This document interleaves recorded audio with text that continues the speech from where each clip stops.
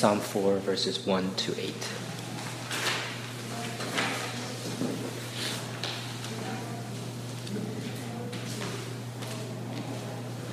Answer me when I call, O God of my righteousness.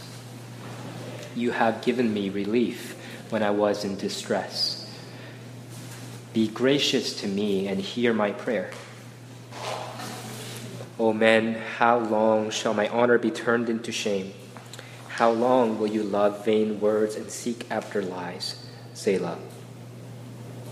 But know that the Lord has set apart the godly for himself. The Lord hears when I call to him. Be angry and do not sin. Ponder in your own hearts on your beds and be silent. Selah. Offer right sacrifices and put your trust in the Lord. There are many who say, who will show us some good? Lift up the light of your face upon us, O Lord.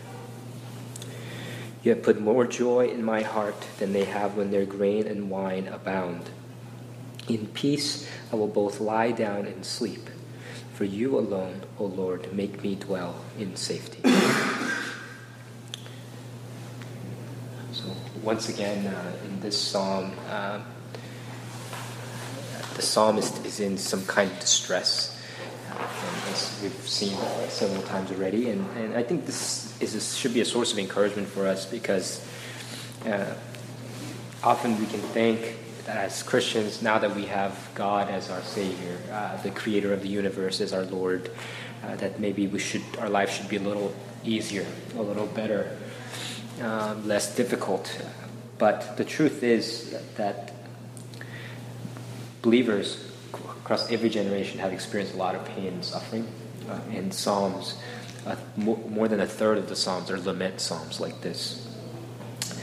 And it's the Psalms, I think, that's why I think they're particularly helpful for us. It helps us to feel, it helps us to make sense of our pain and to respond to God and to respond to our situation in a helpful way. So this psalm is like that. And in this case, it seems like the primary issue that the psalmist is facing is slander of people. Because it says in verse 2, O men, how long shall my honor be turned into shame? How long will you love vain words and seek after lies? So it seems that they are damaging the psalmist's reputation through their words. They're defaming him. And it's not just any old men that are doing this. It's just not any men, random men that are hurting the psalmist. But the men here are distinguished men. They're influential men. Because the Hebrew phrase, son of a man, refers to the men of note, significance, and influence, as opposed to the more common phrase, son of a human, which just refers to any man. So here the expression refers to the influential people. And so these people, and because of their influence, their words have more weight, and they're doing damage to the psalmist's esteem and reputation. And so that's the occasion for the psalmist's prayer to God here in the lament in verse 1. Answer me when I call, O God of my righteousness. You have given me relief when I was in distress.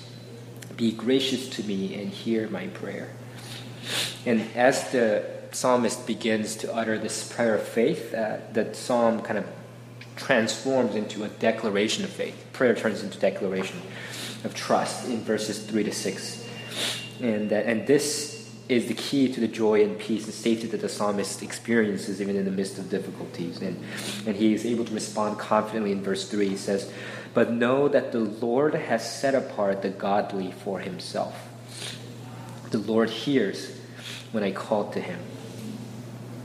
The psalmist is not saying here that God loves him, has set him apart because he is godly, unlike his adversaries. Because the word godly here can literally be translated. It comes from the same word that refers to God's grace and steadfast love, his covenant love. And so it literally means something like those who have been loved. The godly refers to those who have been loved. And so it refers to people who have been loved by God's covenant affection, by covenant love, and therefore are able to love him and to love others.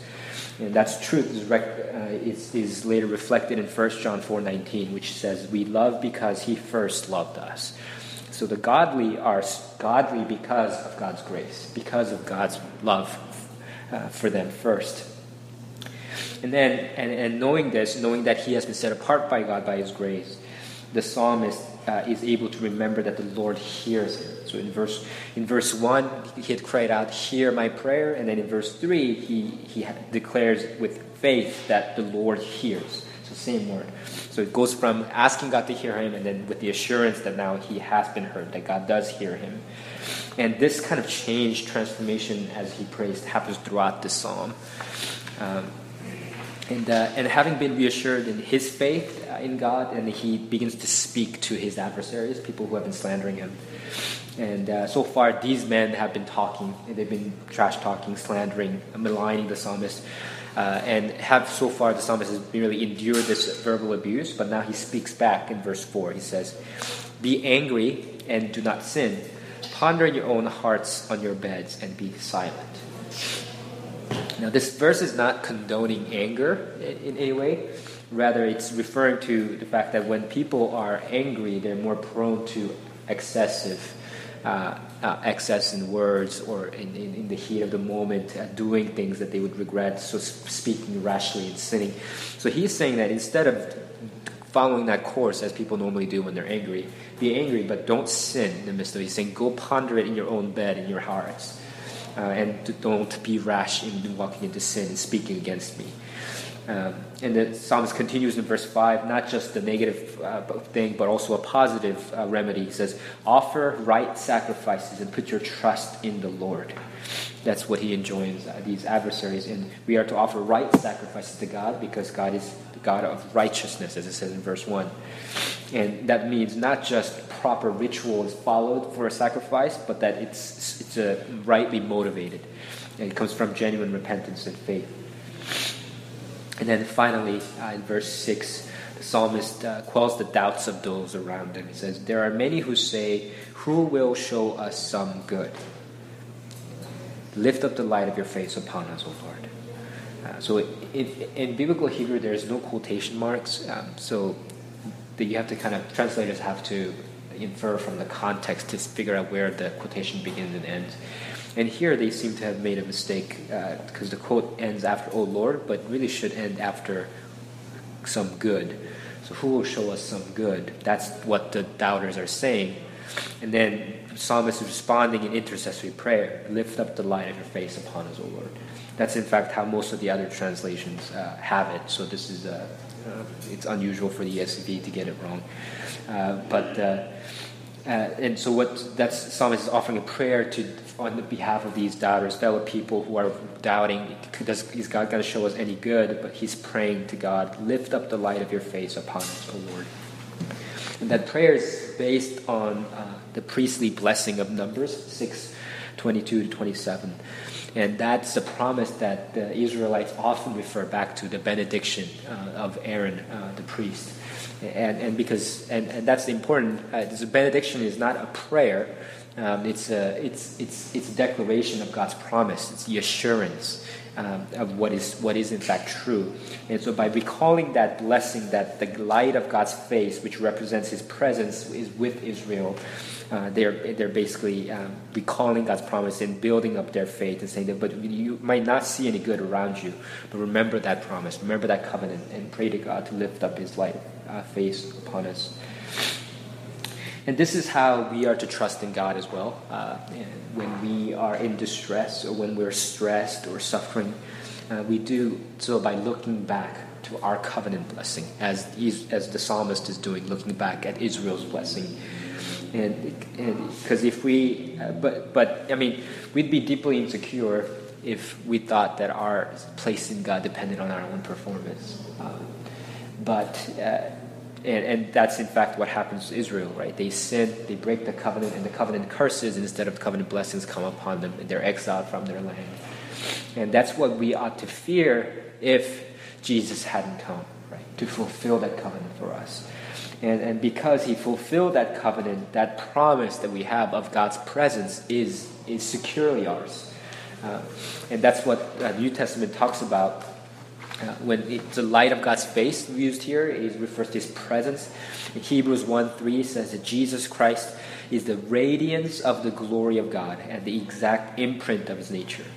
And then 2 Corinthians 4:6, God says that let light shine out of dark. The God who said, "Let light shine out of darkness," has shone in our hearts to give the light of the knowledge of the glory of God in the face of Jesus Christ. Right? So in Jesus Christ, His face, we see the fullness, the most ultimate expression of God's presence and glory. And so this promise that had been given to the Israelites through the Aaronic benediction, blessing, is fulfilled in Jesus, and we have that access to Him because He died for our sins and brought us into God's presence. And that's what ultimately guarantees our security and safety in the midst of distress. So in verses 7 to 8, the psalmist concludes, "You have put more joy in my heart than they have when their grain and wine abound. In peace I will both lie down and sleep. For you alone, O Lord, make me dwell in safety." There's several words here that mirror the words in verses 4 and 6. So, for example, the word heart is in verse 4 and is repeated here in verse 7. And the word bed in verse 4 is a form of the same word that says lie down in verse 8, because bed literally means a place of lying down in Hebrew. And then finally the word trust in verse 5 comes from the same root as the word safety in verse 8. And so all these kind of verbal parallels in Hebrew poetry function kind of like a rhyme in English, and to emphasize and to make a certain comparison or contrast more accentuated. And so the men who deride the psalmist and therefore the psalmist exhorted them to ponder in their hearts, the anger in their hearts, instead of letting it spew out in sin against others. And then he had told them to do that in their bed, right? Ponder your own anger in your heart in your bed. But in contrast, David has joy in his heart and is able to lie down and sleep. So there's a contrast there of the men in anger in their bed, the place of lying down, but David having joy in their heart and able to lie down and sleep in peace. And the reason for this contrast ultimately is David's trust. It's because David trusts in God that he's able to dwell in safety, which comes from the same word as well. There's a direct connection there of our trust in the Lord and of our dwelling in security and safety, even in the midst of distress. And what's amazing about this psalm, unlike the ones we've seen so far in the book of Psalms, is that the conflict doesn't get resolved. In the other ones, God responds in a dramatic way and there's an answer. But here, the conflict doesn't get resolved. It doesn't say that the man stops slandering him, that the psalmist stops suffering. But even though circumstances have not changed, in the course of his prayer, his heart has changed.